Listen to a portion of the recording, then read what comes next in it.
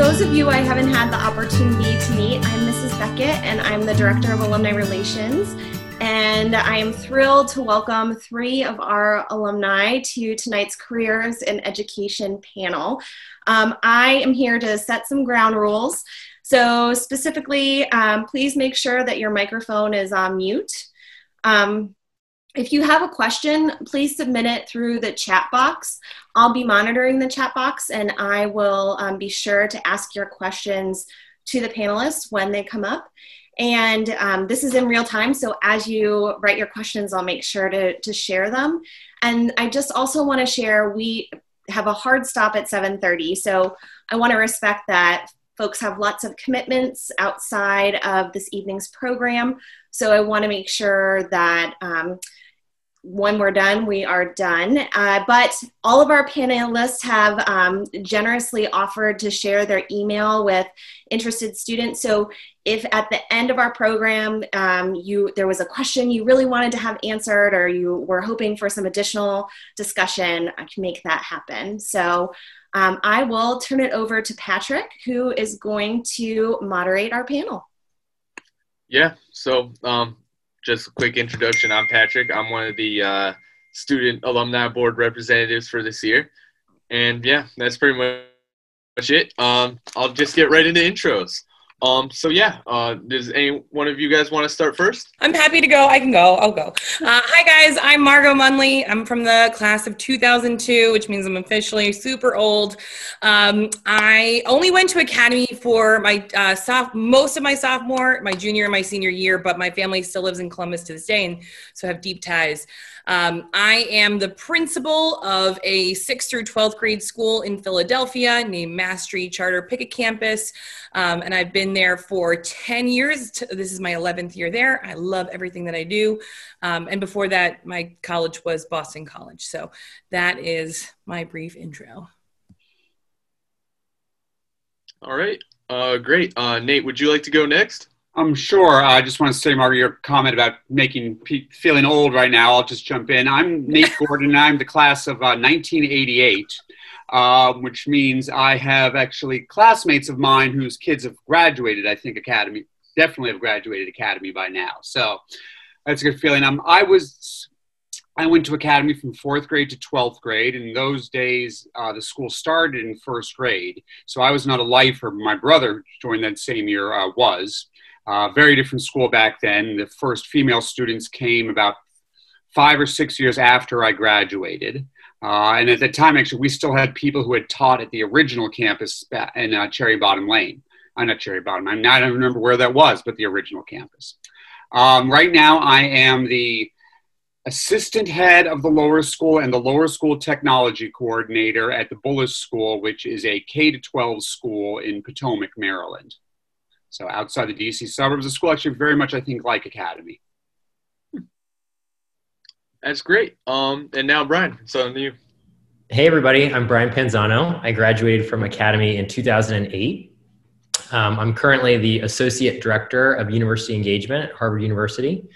I actually have another title too. I'm a proctor for first-year students, so I'm a residential advisor. I live on campus with my wife and our son. And in my role as Associate Director of University Engagement, basically what I do is work with a subset of Harvard fellows who are interested in making positive change in the social sector. So folks who want to start organizations, have a social mission, and make the world a better place. And I'm an advisor to them as well. So advise some of our youngest students on campus and also some of our oldest students on campus. So excited to be with you all tonight. That's great. Well, without further ado, I'll get right into questions. Where did you guys go for your post-academy degrees? We went over that a little bit. And do you feel that Academy did a good job preparing you for that academic success?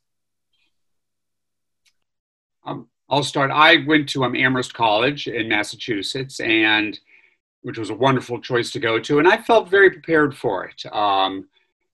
Particularly on the writing aspect and the research aspect. That was one thing I felt I had I don't like to say advantage because that implies a competition, but that I was more comfortable at than many of my friends. The kind of independent amount of reading and research we had to do in the projects at Academy really prepared me. And college was still, it was a step up. than what we had to do, but I felt pretty well prepared for it. I can go next. I went to Boston College, and then later University of Pennsylvania and Chestnut Hill College. And I definitely feel that Academy prepared me similar to Nate. I think writing was super strong. So if you know Mrs. Hogan, shout out to her. And then also in math, I was a pre-med student, so I had to take a lot of math. And I was the top like math person in pre-calc there, or sorry, not pre-calc, hello, just calculus there, and Spanish as well. And then in the sciences, I felt a little bit less prepared, but that's not because of Academy's fault. It's because it was terrible teaching that was happening at BC and just like designed to make people not like it and weed people out. But in anything that was like a normal, lovely class, I was absolutely prepared in terms of rigor, critical thinking, and content. For college. I think the one thing that my peers from Academy struggled in a little bit more than I did was the social component of college. Because I moved around so much, so I went to public school in New Jersey, I went to international school in Brazil, and then I came to Academy. I was used to like meeting new people and having to reintroduce myself and like know who I was. But a lot of my Academy friends were lifers. And so this was the first time for them to like reestablish who they were. And so I know that was tough for them, but everything academic, out of the park. Yeah, I don't have much to add to that. I went to Harvard as an undergraduate and I got my master's from the Harvard Kennedy School of Government. And I just totally agree with both Nate and Margot that I felt very prepared coming to Harvard as a freshman, and all of the courses that I was taking, I felt like Academy had done a good job preparing me for those. And in particular, I'd say I felt like I had an ability to communicate ideas in a way that was maybe even more clear than some of my classmates, and to be able to articulate my thoughts and have a good discussion. And that's something I definitely attribute to the small class size at Academy and the frequency of discussion that we had there. So that's something I really am appreciative of. All right, that's all great to hear. This actually segues pretty good into our next question. What did you all major in, and how did your major impact your post-college career choices? I had no plan on being an elementary school teacher when I went to Amherst, and Amherst didn't have any kind of still does not have any professional degrees. You know, there's officially no pre-med or education or business or anything like that there. I was planning on becoming a college professor, and high school history was going to be a temporary thing to do for a couple of years, which is pretty common in New England boarding schools. People go for a couple of years and then leave. But as I was looking around, I just realized that part of it was going back to my memories of my time at Academy, and what I wanted was that connection between the students and teachers. I didn't really want to be a researcher. I wanted the teaching to be the priority in what I did. And so I began really taking a second look at teaching jobs as the primary thing to do. And one of the placement guys suggested that I look into elementary school. And I should say my major was in history, and particularly my focus was on like 12th century medieval English land transactions. So there was really no connection between that and teaching first graders how to read. As much as I tried to bring it in later, they just, they weren't into those reading about, how different ways to transmit land between the barons and the manors, the monasteries. So it was a long sort of evolution thing, but what I'd say most prepared me then, the major didn't prepare me except in the sense of learning the skills of how to research, how to focus, how to study. The actual content never really comes into my daily life, but it was that kind of flexibility that a liberal arts education can give you that prepares you, I think, to adapt to other different fields. I love it. Maybe we'll just keep this order because then it makes things less awkward. Okay, cool. Thanks. Right. So yeah, I was a Hispanic studies major, math minor, pre-med, and then there's a core curriculum at BC. So basically I had no real clue what I wanted to do, and I wanted to do a smattering of everything, which in many ways set me up perfectly for what I do now. But in my mind, I was going to be a pediatrician. That was always the plan. That's what my parents wanted for me. But there, similar to you, Nate, there is no pre-med major at Boston College, so I had to pick something else. And I really loved Spanish from my experiences at Academy. Shout out to Senora Chavez. And I was like, I'm a jack of many trades and a master of absolutely none. So I loved in Hispanic studies, you got to do like film and poetry and history and literature all in Spanish and focus on lots of different countries. So that was a wonderful experience. And then I was in a Spanish class actually when a representative from Teach for America came in to talk to us about the program. I had never heard of it at that time, but I knew I didn't want to go straight into med school. So I was like, sure, that sounds like me. Those qualities are a lot like me, like so arrogant. And I applied and got in, had no clue what I was getting myself into, and then absolutely fell in love with urban education. So very much kismet. And now like I get to walk into any classroom that happens in my building and I know all of that content because I studied a little bit of all of it in college, which is really helpful. The only thing I wish I had studied more is African-American history or studies, because I didn't do much of that. And that is something that we really emphasize in our building. So I've had to learn a lot of that on my own, which is a very good thing. But I wish I had more experience with that beforehand. Margot, very similar interests and journey. So I was a romance languages and literature, call it concentrator at Harvard, but major at Harvard.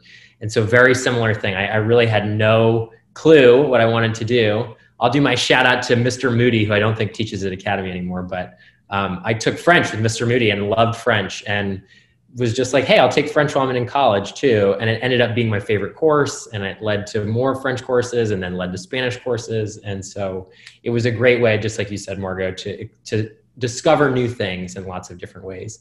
I also did Teach for America after graduating from Harvard. So yes, very similar paths.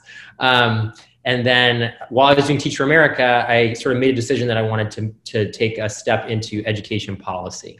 And so returned to Harvard to get a master's in public policy from the Kennedy School of Government here, and got connected with a program on campus, as I said, that is sort of tied into social impact, particularly around education for students. So I guess, how did my major inform all of that? This actually ties into where Nate started us, which is I had a way of thinking. I learned a way of thinking. My degree, other than occasionally being able to speak bad Spanish to people and worse French, is mostly just giving me the tools that I needed to be able to be flexible, adaptable, to learn new things, to teach myself new things.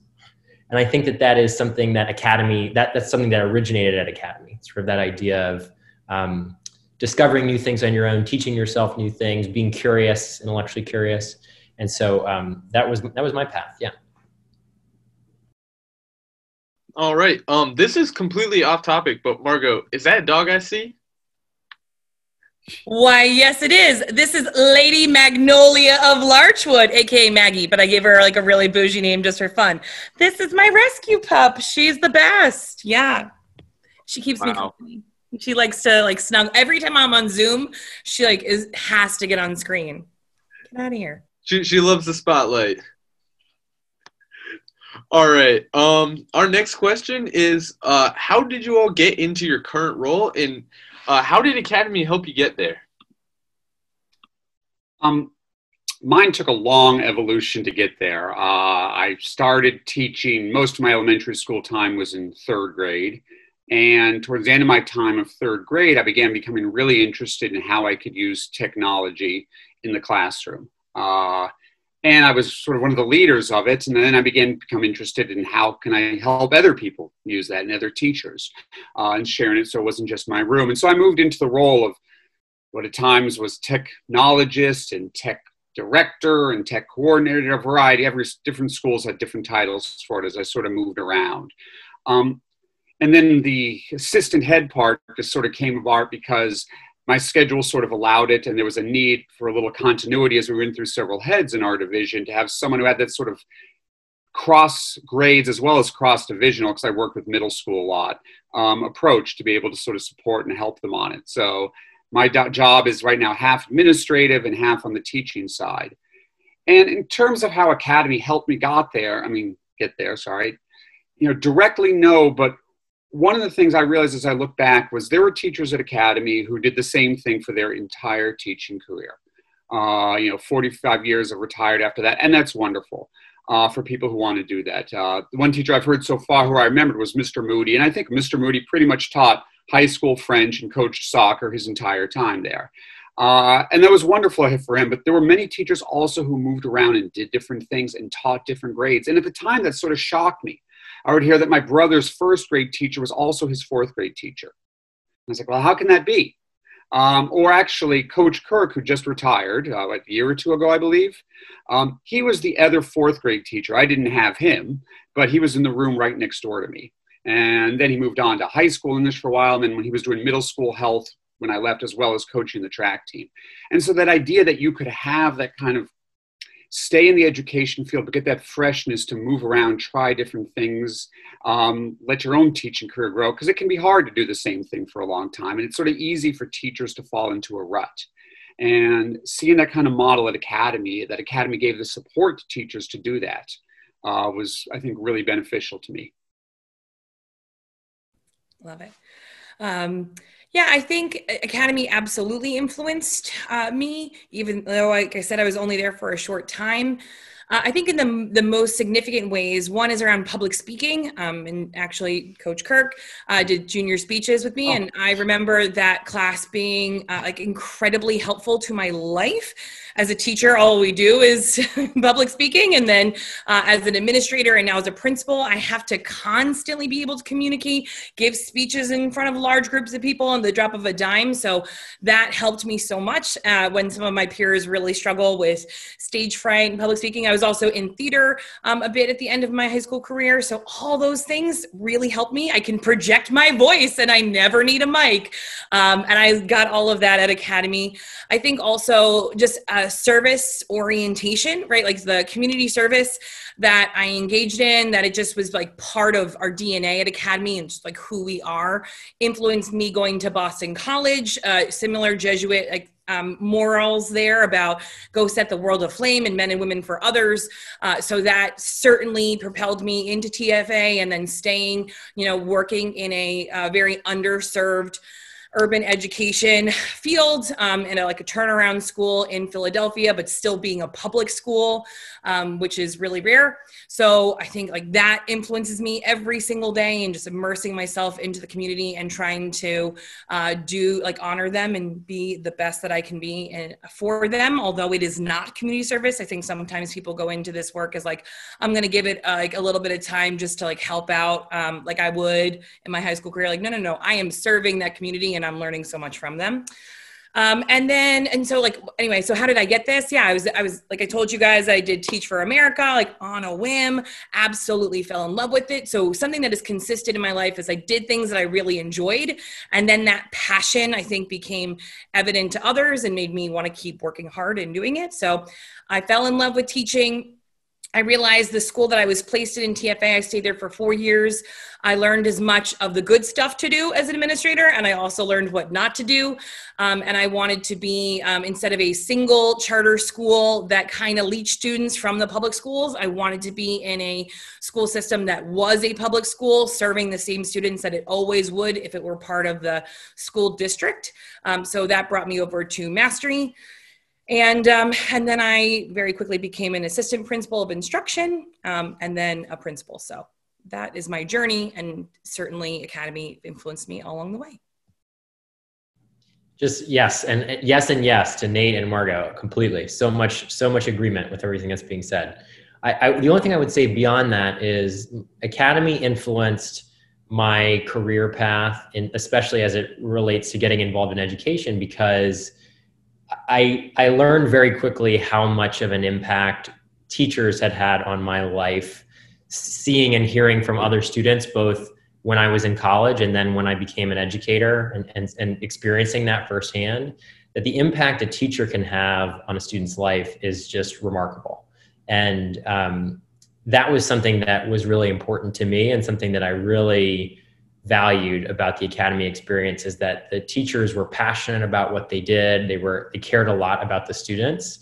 And I knew how much of an impact it had on me. And so I wanted to try to carry that forward in some way to the next generation of students. And so, like Margot, went into Teach for America and became extremely passionate about education, and also recognized probably for the first real time how much advantage and privilege I had had in my life, and how much of my experience, frankly, had been based on luck and just sort of being born into a family and to a set of opportunities where I was afforded a lot of really, really great experiences. And so knowing that that was true, I wanted to make sure that that opportunity expanded to other kids, regardless of what their family background was like or what zip code they were born into.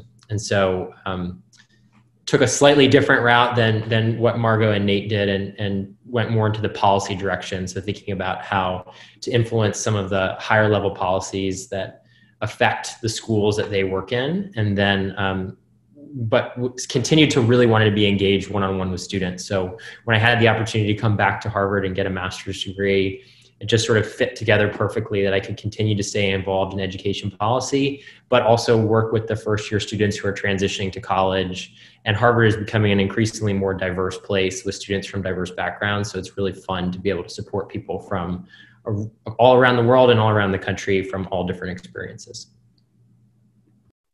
Great. All of that was great. What is something that would surprise people about the work that you do?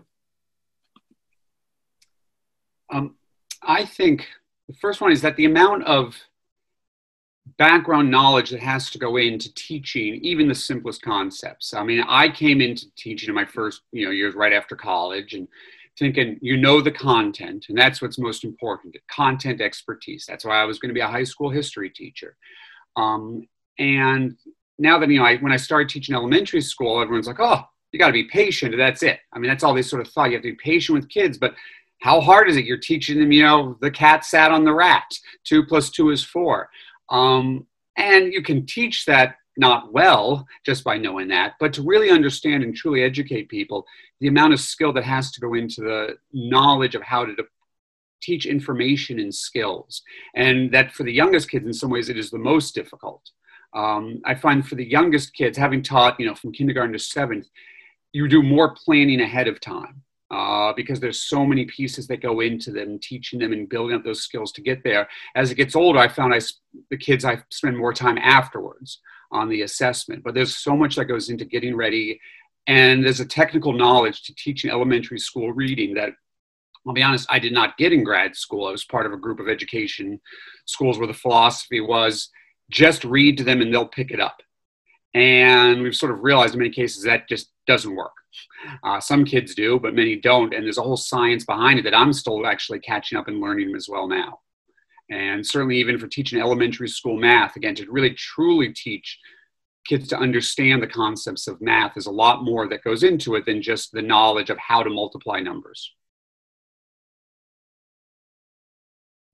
I couldn't agree more. Teaching is crazy hard, like so hard. And for those of you guys who've already learned how to drive, when you watch someone else drive for your entire life and you're like, oh, it looks pretty easy. And then you get behind a car and you're like, oh my God, I can only look right here.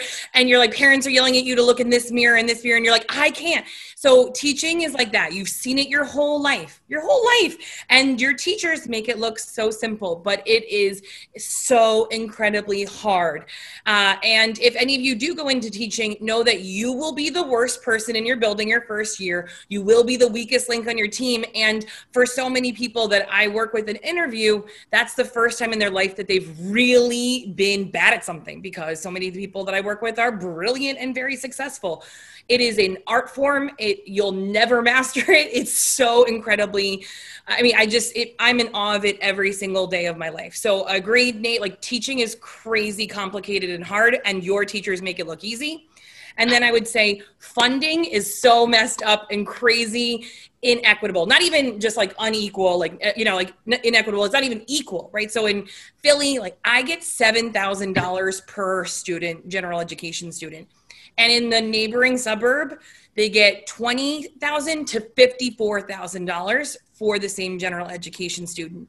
And in Philadelphia, we've got old buildings that are worn down. We have way more trauma impacting our community and low socioeconomic status. I mean, everything. So it would blow your mind what we get at Academy kind of versus everywhere else, as Brian was saying, and through no fault of that community whatsoever, just because of like luck of where you're born into, or what, you know, your family is able to afford or negotiate for you, or who they know that lives in that zip code. It is crazy inequitable.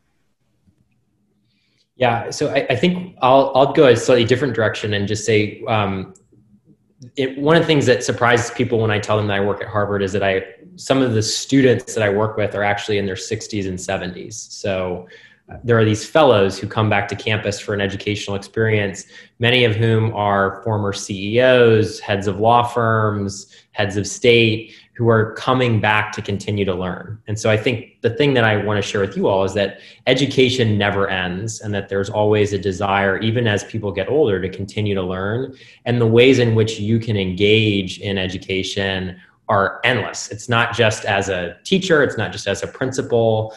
There are private ways that you can go, where you can be working for a for-profit company, you know, developing textbooks. There are public ways that you can go, working in a public school like Margot is. And then there are so many iterations and versions of this that if you're interested in working with people, and then to circle back to Nate's point, one of the amazing things about being an educator is that to truly educate someone, you need to understand that topic so well. Because you need to basically be able to break it down to its fundamental component and explain it to someone else so that they can do it. And so it's a process not just where you're helping other people continue to learn, but also where you yourself are learning throughout your life. And again, to borrow some of what Nate was saying, when you look at Academy and some of these teachers who are around for decades, I think some of it is because in education, it keeps you young, not just because you're around young people, but because you're constantly learning. You're constantly revisiting, you're constantly finding new ways to design a lesson to improve the administration of your school, to help people change the world. And that's a really exciting and energy-giving field. Wow, that was all great stuff. So a lot of you guys touched on it at least a little bit in what you said, but what are the biggest challenges that you are either facing or have faced in like your current work environment or role? And what are some of the struggles you anticipate in like the next year, 5 years, or even down the line, like 25 years? I'd say one of the struggles I have when I think about as I move into my new roles. When I was a third grade teacher, I had to work with my team. I had my own classroom. I could really do a lot of my own stuff. Now that I'm a coordinator where I have to help all the teachers integrate skills, and now as a assistant head where I have an administrative role over them, it's a very different role being a supervisor to them, to colleagues of mine. What do I do with teachers who really just don't want to do technology, or just say, look, I just want to teach it this way because I've always done it. And there's not a lot of that, but in some, one of the most exciting, open-minded teachers I have is open-minded about everything except technology, which partly because he doesn't understand it himself. He's a few years older than me. But everything else he does is incredible, thoughtful, thinkful, progressive understanding, how kids truly learn. So that's a personal challenge for me. It's why I frankly would never want to go beyond being the assistant head of a school. I look at the heads and the job they have and having to be that final decision. I'm glad I'm the one supporting them, if not making it. In terms of the future, I'd sort of think there's one big one is as a teaching at an independent school like Bullis or a school like Academy, and what are the future for schools like that economically? Many of the schools are having an issue of how do you price yourselves in? The costs are going up at schools, and it's living in an area like I do where the public schools are very good, becomes a real issue. What makes families decide to choose a school like us when they can get a very, very good education in the county around them? So that's one of the big challenges we have coming up.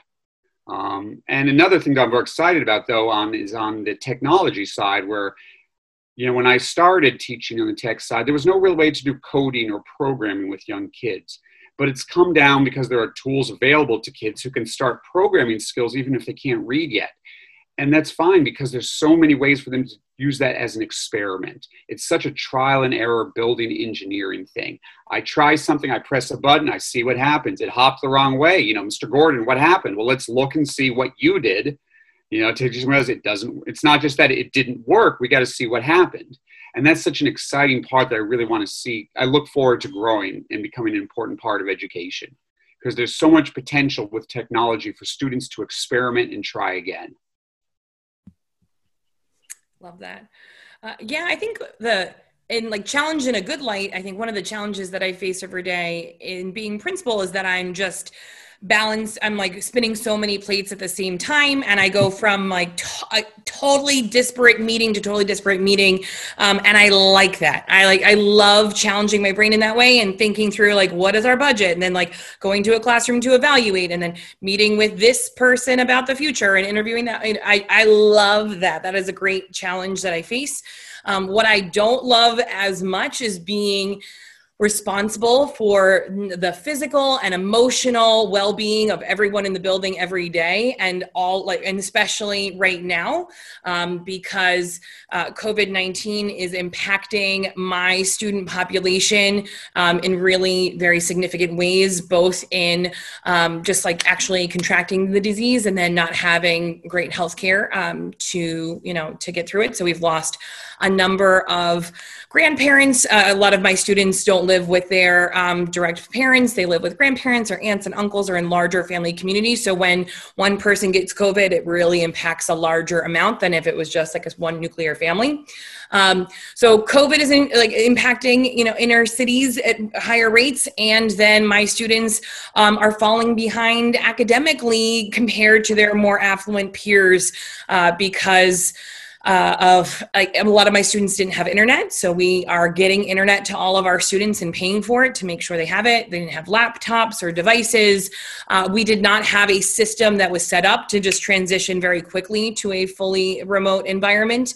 And then ultimately making decisions do we come back? Do we not? And having to weigh academics and their future, but also their very real safety. That keeps me up at night. And that is hard for me as a human being. And so to be that professional, I can't just leave it at work at, whatever out. I would say 5 o'clock, but I work more than that every day. So whatever time I'm done that day, I can't just leave that at work. And it definitely impacts me as a person. So I've had to work a lot on self-care and how to be Margot and not just Principal Munnelly all the time. But something I look forward to, I do look forward to the ways in which COVID-19 will help change how we educate. Definitely technology is something that we are having to put in the forefront of every decision we make right now and training that we do. And I think that's going to allow for more choices and opportunities for my students, more trade school opportunities, AP courses, dual enrollment. Everything across the spectrum that we even though it's we're kind of a medium-sized school, couldn't really provide before. So I really look forward to where this takes us, even though living in it right now is not my favorite era in my professional life. As usual, I'm going to echo these two a lot with what I say, in that I'll speak specifically to higher education and some of the changes and challenges that we're facing. And I think definitely technology is bringing a lot of new considerations onto our plate. And I think circling back to kind of what Nate said, the cost of education is rising everywhere, but especially at universities and colleges. And I think students and families are less convinced in the return on that investment. And technology, I think, is really going to shake things up in the coming years about what am I able to do at a lower cost that is still empowers me to get a career or a job where I'm able to support my family, but doesn't require me to take on the debt that many students have to in order to get a college degree. And so it's been a challenge for us in the immediate term, just dealing with COVID-19, the fact that many students aren't able to come onto campus, and how do you educate students who are remote and in different time zones and have a different set of circumstances surrounding them. and what elements of an education are impossible to replicate in a virtual environment. And the answer is many elements. But that's something that I'm thinking about constantly. But I'm thinking also too that this is representative of a bigger shift in education overall, in particular about how we think about higher education. And then maybe not for the Harvard universities of the world, but certainly for community colleges, for vocational schools. Are students able to get those degrees and get those credentials without needing to cripple themselves with debt, basically? That's something that I think will set a new path in the way that education is going moving forward.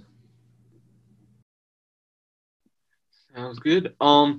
What constitutes success for all of you? And well, this is a two-part question. What do you think is most exciting about your work, and what do you love most about what you do? Wait, real quick, Patrick, you're my favorite. Like every time after each question round, you just put a smile on all of our faces. I don't know if you've seen it, but I'm watching us. You rock. Thank you. Great, thank you. I mean, in the short term, I think I get success when I have a schedule that works and the teachers don't go complaining about it, because that's one of my jobs. But no, when I'm working with the kids and they discover something, and particularly something they thought would be hard, and it's not, and one where I didn't step in too much to go do this, but step back and go, what do you think is going to happen? What is the outcome you want here? What are some ways to do it? And they come up with that. Independently, even if it's just a first grader, making their cartoon character jump over a box, or, the fifth graders designing a roller coaster that actually works for a project we did. There's so many ways, but when they discover that and explore it and have gotten that with as minimal help for me and just guidance and sort of maybe some nudging on there, and seeing that excitement on their face when they do that, for me, that's really what a truly successful lesson is. Yeah, absolutely. Yeah, eureka moment. For me, whether it's the student or the staff member, having that breakthrough is amazing. Like there's no feeling like it. And anytime I'm kind of down on a day, I realize it's because I haven't had enough of that. And so I could go into a particular classroom just to see it and experience it. I will also say success looks like nothing that I'm actually really formally evaluated on. I don't like student or state testing is a huge pressure point for inner city schools. And it really means absolutely nothing to my students' eventual success, yet it is almost everything that I get from my superiors. So I just want to put that out there. Like that is the ways in which evaluated is not how I feel successful. I feel successful when I see those moments when my students come back and they were able to pursue their dreams and choose the right post-secondary path for them, and that we set them up for success. So when we have career days and our students come back and speak, just like I am doing now, it's so bizarre to be in this role. And when the moderator asks them, did Pickett set you up for success? And when they say yes, like I feel incredible.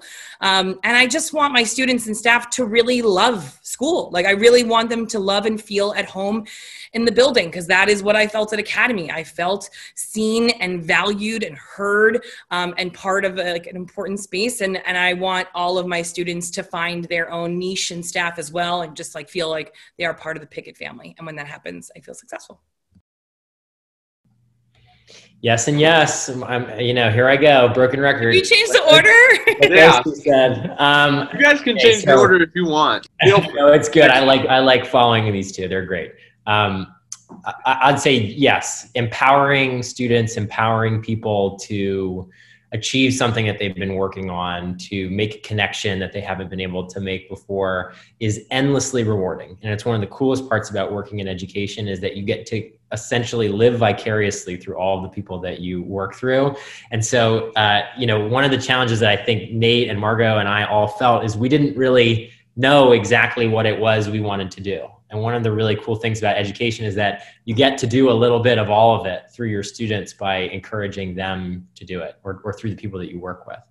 And it's so cool because I advise students who are engineers, I advise students who are into math, who are into literature, and it's so neat to be able to see the things that excite them and that they get passionate about, and to connect them and to further those dreams and those perspectives. It is so rewarding.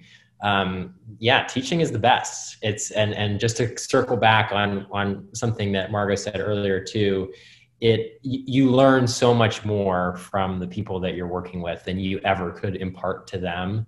And that's really kind of like the trick of all of this, is that, we're the teachers or the advisors or the principals or whatever, but really we're the ones who are deriving maybe even more benefit from any of the people that we work with. Now, I know a lot of you touched on this earlier, but feel free to add on. Has COVID changed your work and the way that you guys work? And if so, what has changed? And if no, or I guess it's all changed, but what has managed to stay the most normal, I guess?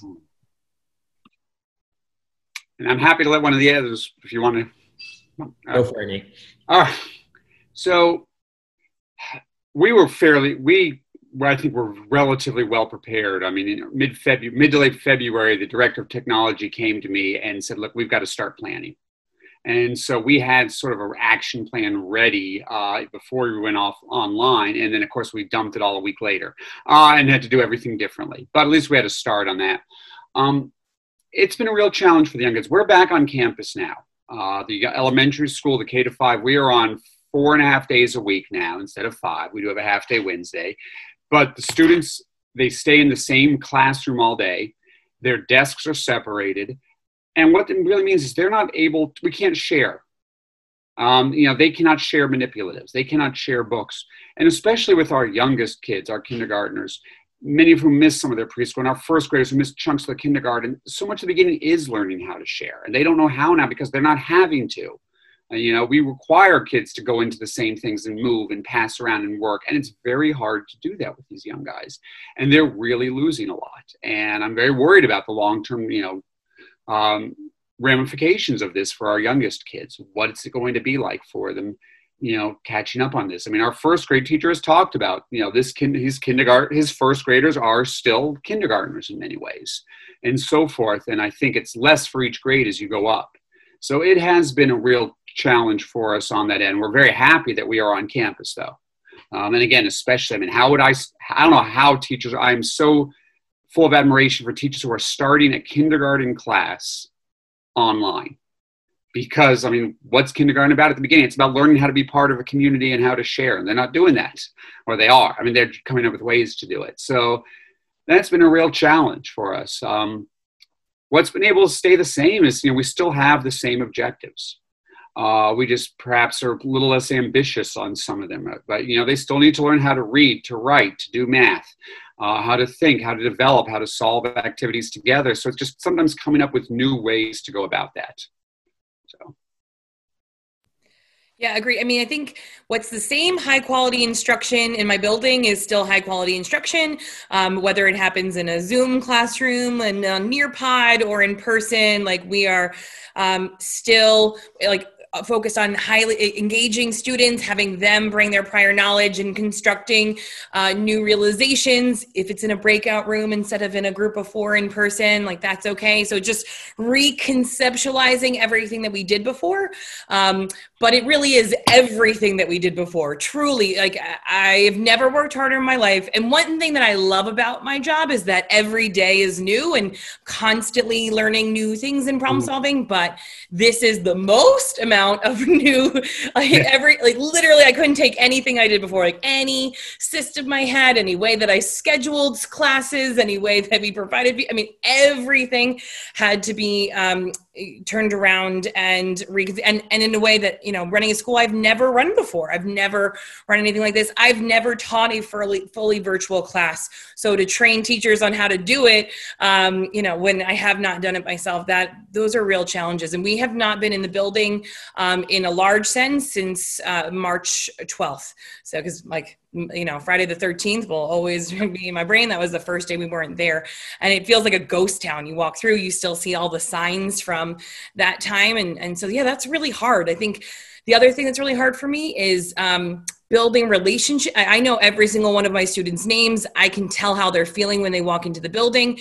And I know all of my staff and know a lot about them. And I can quickly pick up on that in person, and it's hard to do that virtually. I can't like walk down the hallway and just get a sense and a pulse of how everyone's feeling and what we need to do. So building relationships and responding to the needs of my students and staff is very different in this time. So very new. Yeah, COVID has been a total seismic shift for us. All of our programming shifted to Zoom basically overnight. All the students left campus basically overnight. And this fall, when students return to campus at Harvard, it's just the freshmen, just the first year students on campus. And the protocols for those students are really unusual. There's masks everywhere they go. There's constant testing. There's all sorts of rules around where they can and cannot be. And it's a very unusual environment here. And I think in particular, the greatest challenge has been how to build community when many of these students I have never physically met in person. They're either at their home, wherever that might be, or they're on campus in a location where they're pretty far from me. And so I don't actually physically interact with them at all, which is very different than what I'm used to. And to Margot's point, there's a certain awareness that you have about people being physically present with them and having those in-person interactions that just isn't possible over Zoom.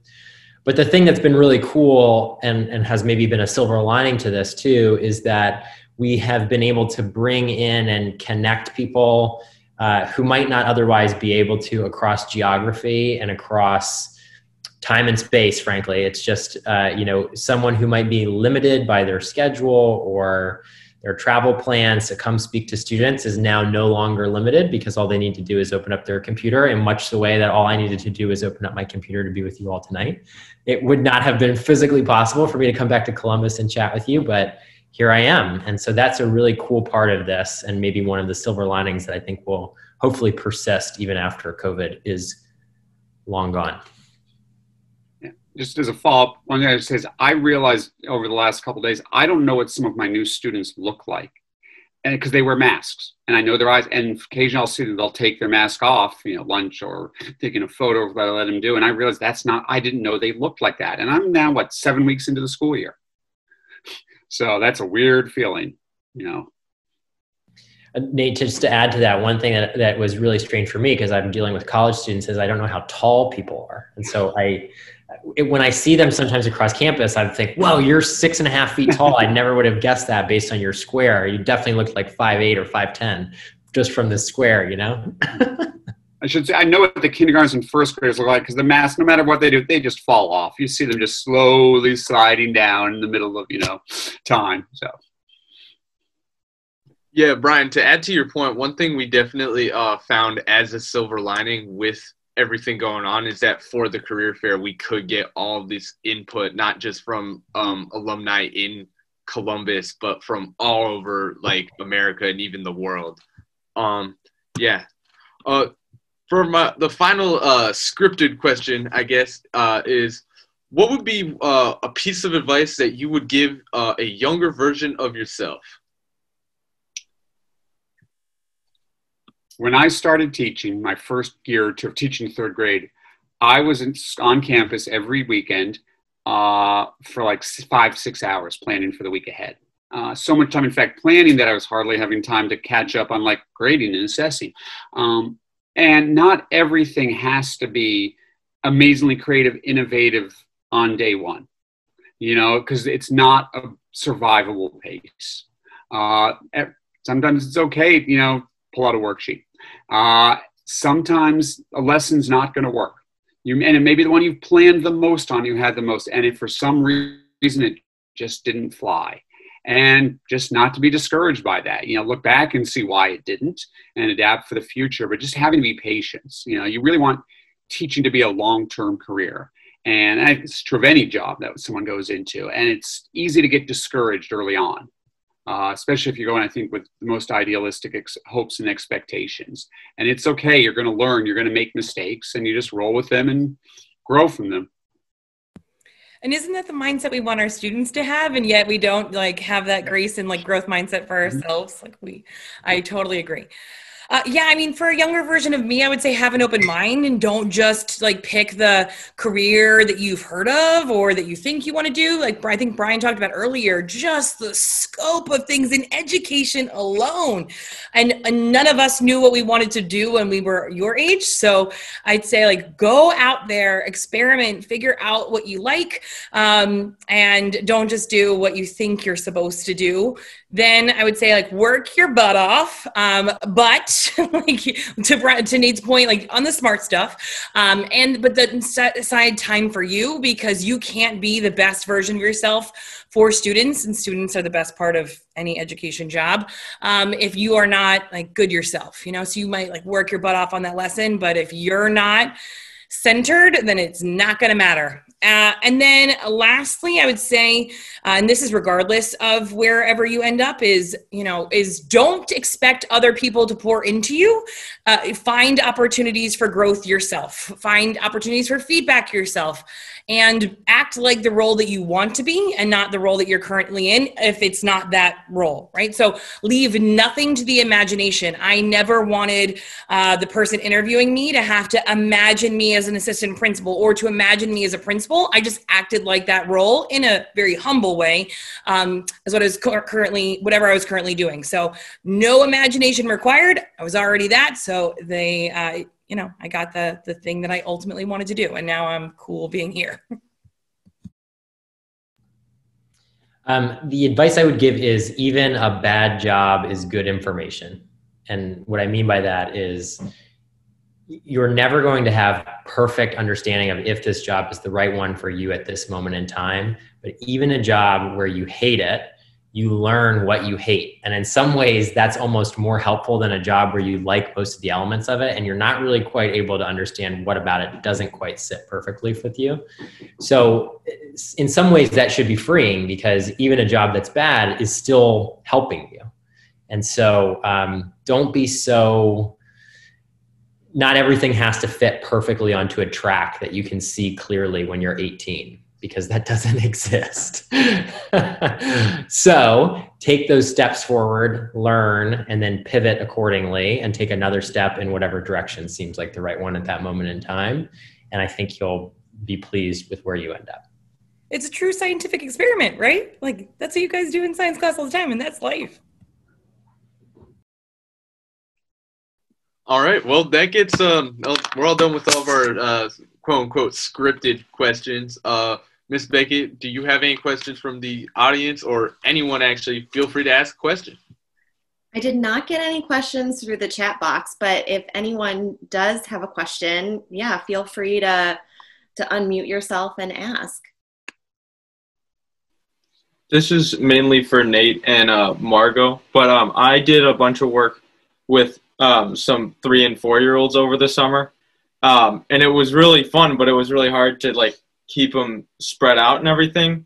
Have you guys had to be just arm's length, try to do whatever you can, or is it try to get them to visualize it? Actually, more for Nate, because you guys are on campus. Yeah, it's hard.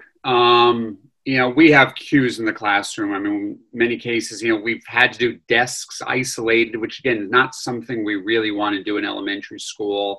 Dots on there, one teacher taped the carpet in her room, and facilities said, we can't do that because the vacuum cleaners are going to pull those up every day, and it's going to tear up their machines. But it's hard. I think we teach them cues. We teach them zombie walk and Frankenstein walk like this.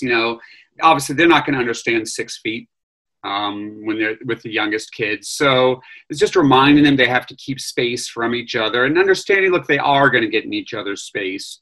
One of the fortunate things, such as it is right now, all the studies indicate that the vector among young kids is a low transmission. There was a lot of fear going back into school, and I had some of this too, that this was going to be a hotbed.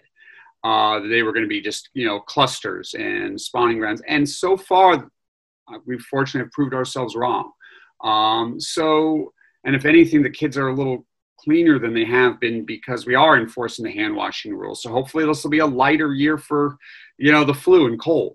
It's already started a bit this week, but we're sort of hoping that, there'll be some improvement there. It's just, they don't understand it. It's nature to be in the space. You just have to be patient with it. As a reminder, we have to move over here. No, you have to stay on your spot or stay in your base or this or that or the other. So with the understanding that they're going to do it. And that's why we enforce then the other things that you can work on with them, which is the washing the hands and as much as you can, wearing the masks and things like that. And trying to be outside as much as we can too. So I received a question. So how much time do each of you spend on your job outside of what would be like traditional work hours? And how much free time do you have? And this might be our last question for the evening, trying to really stick to that 7:30 deadline. I'll be honest, when I was a third grade teacher, I would spend another 2 to 3 hours each day. I felt like on my job. It's a little less actually now that I've moved into tech and admin. It's sort of easier for me to plan. It's a lot more. My job is reacting to situations. I'm on email a lot more though, with teachers often, with the head, you know. So it's sort of that rolling around, but I am able to get the time for it. Fortunately, I'm able to go to the gym almost every day afterwards, and some days coach there. And that's been a big part for me. My sanity is, you know, keeping my regular exercise in every day. Yeah, I don't know what those regular work hours are. First of all, I'm a workaholic. Like that's just in my DNA. So I'm bad at setting boundaries. What I don't do, so actually it was really hard for me with the pandemic because I never brought my laptop home before. I would always leave it at work, which was a really good boundary for me. So I might stay there until be there, get there at 6:30 in the morning, stay until 7, whatever at night. But then I would leave my laptop, come home, and the rest of the night was for me. And I never did work on the weekends. I would always say don't sully your Sundays. Those Sunday scaries are the worst. So I would work late on a Friday potentially, but I wouldn't do any work over the weekend. The weekend rule is still true. It really fluctuates though. The weeks right before we decided to go fully virtual, 2 weeks before teachers were back in the building and 3 weeks before students started. And I was working weekends until 2 in the morning. I've never worked harder in my life. So it really fluctuates. But yeah, I would say that on the average, I work 11, 12, maybe more hour days, 5 days a week, and then I don't do work on weekends. Definitely when I was, working as a middle school teacher, I can relate a lot to what Margot and Nate are saying. One of the benefits about continuing upward is that your time becomes a little bit more structured around when the day begins and ends. So I do work basically a normal 9 to 5 during the week now, with some additional programming that varies depending on the time of the year. So when new students are coming to campus, I have more after hours things that I need to do, and then at the start of each semester. But outside of those two kind of big waves at the start of both semesters, my time really is mostly confined to the 9 to 5. And that's because I'm very deliberate about that. And I don't necessarily feel the same obligation that I did when I was working with 12-year-old students to be available. I can say to an 18-year-old or a 20-year-old or a 60-year-old, I'll deal with this at 9 o'clock in the morning. It is not an emergency.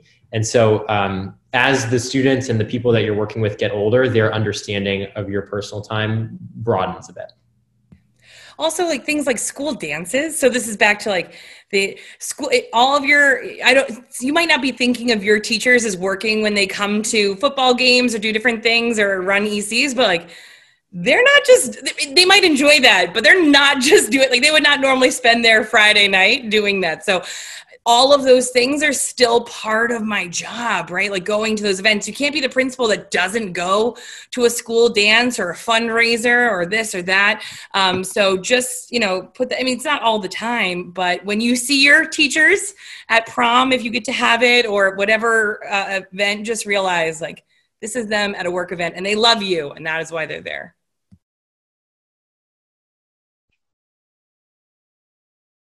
All right. Well, I think that wraps everything up. That's not a profound way to end, though. Brian, say something else. I will say one last thing, which is just that, thinking about education, and I'm so thrilled to see that there are students on this call, because I was sort of curious about who wants to come to the career fair about education. But It is so rewarding, and I have absolutely zero regrets about pursuing this pathway, and consider it at the very least is what I'll say, because it is really, really, really a rich and rewarding way to spend your life. Yeah, I mean, I'm coming up now on, year 28 being a teacher, which means in all likelihood, I'm more than halfway through it. And, there are times I'm like, oh, wish I had that job, or wish I had this job. I didn't have to do that. But, I have really no real regrets about it. It's just been a blast of energy and enthusiasm. And it's just a constant way for me to keep growing and to stay young. By not just being with it, but always learning. And, education's a field that changes. Philosophy is so different than it was when I got into this. And then when I went into when I was during my school days. So there's so much to grow as a teacher, in so many ways to, as all three of us have done, find our own paths within it and explore and create our own little niches of what it is that we like to do best. Well, thank you so much to our alumni panelists for joining us this evening. Thank you for your insights and for all of the great advice that you shared with our students.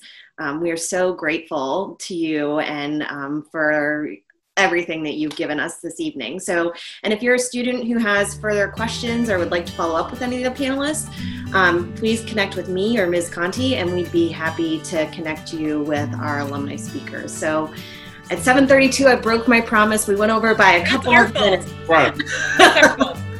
But thank you everyone for your time this evening.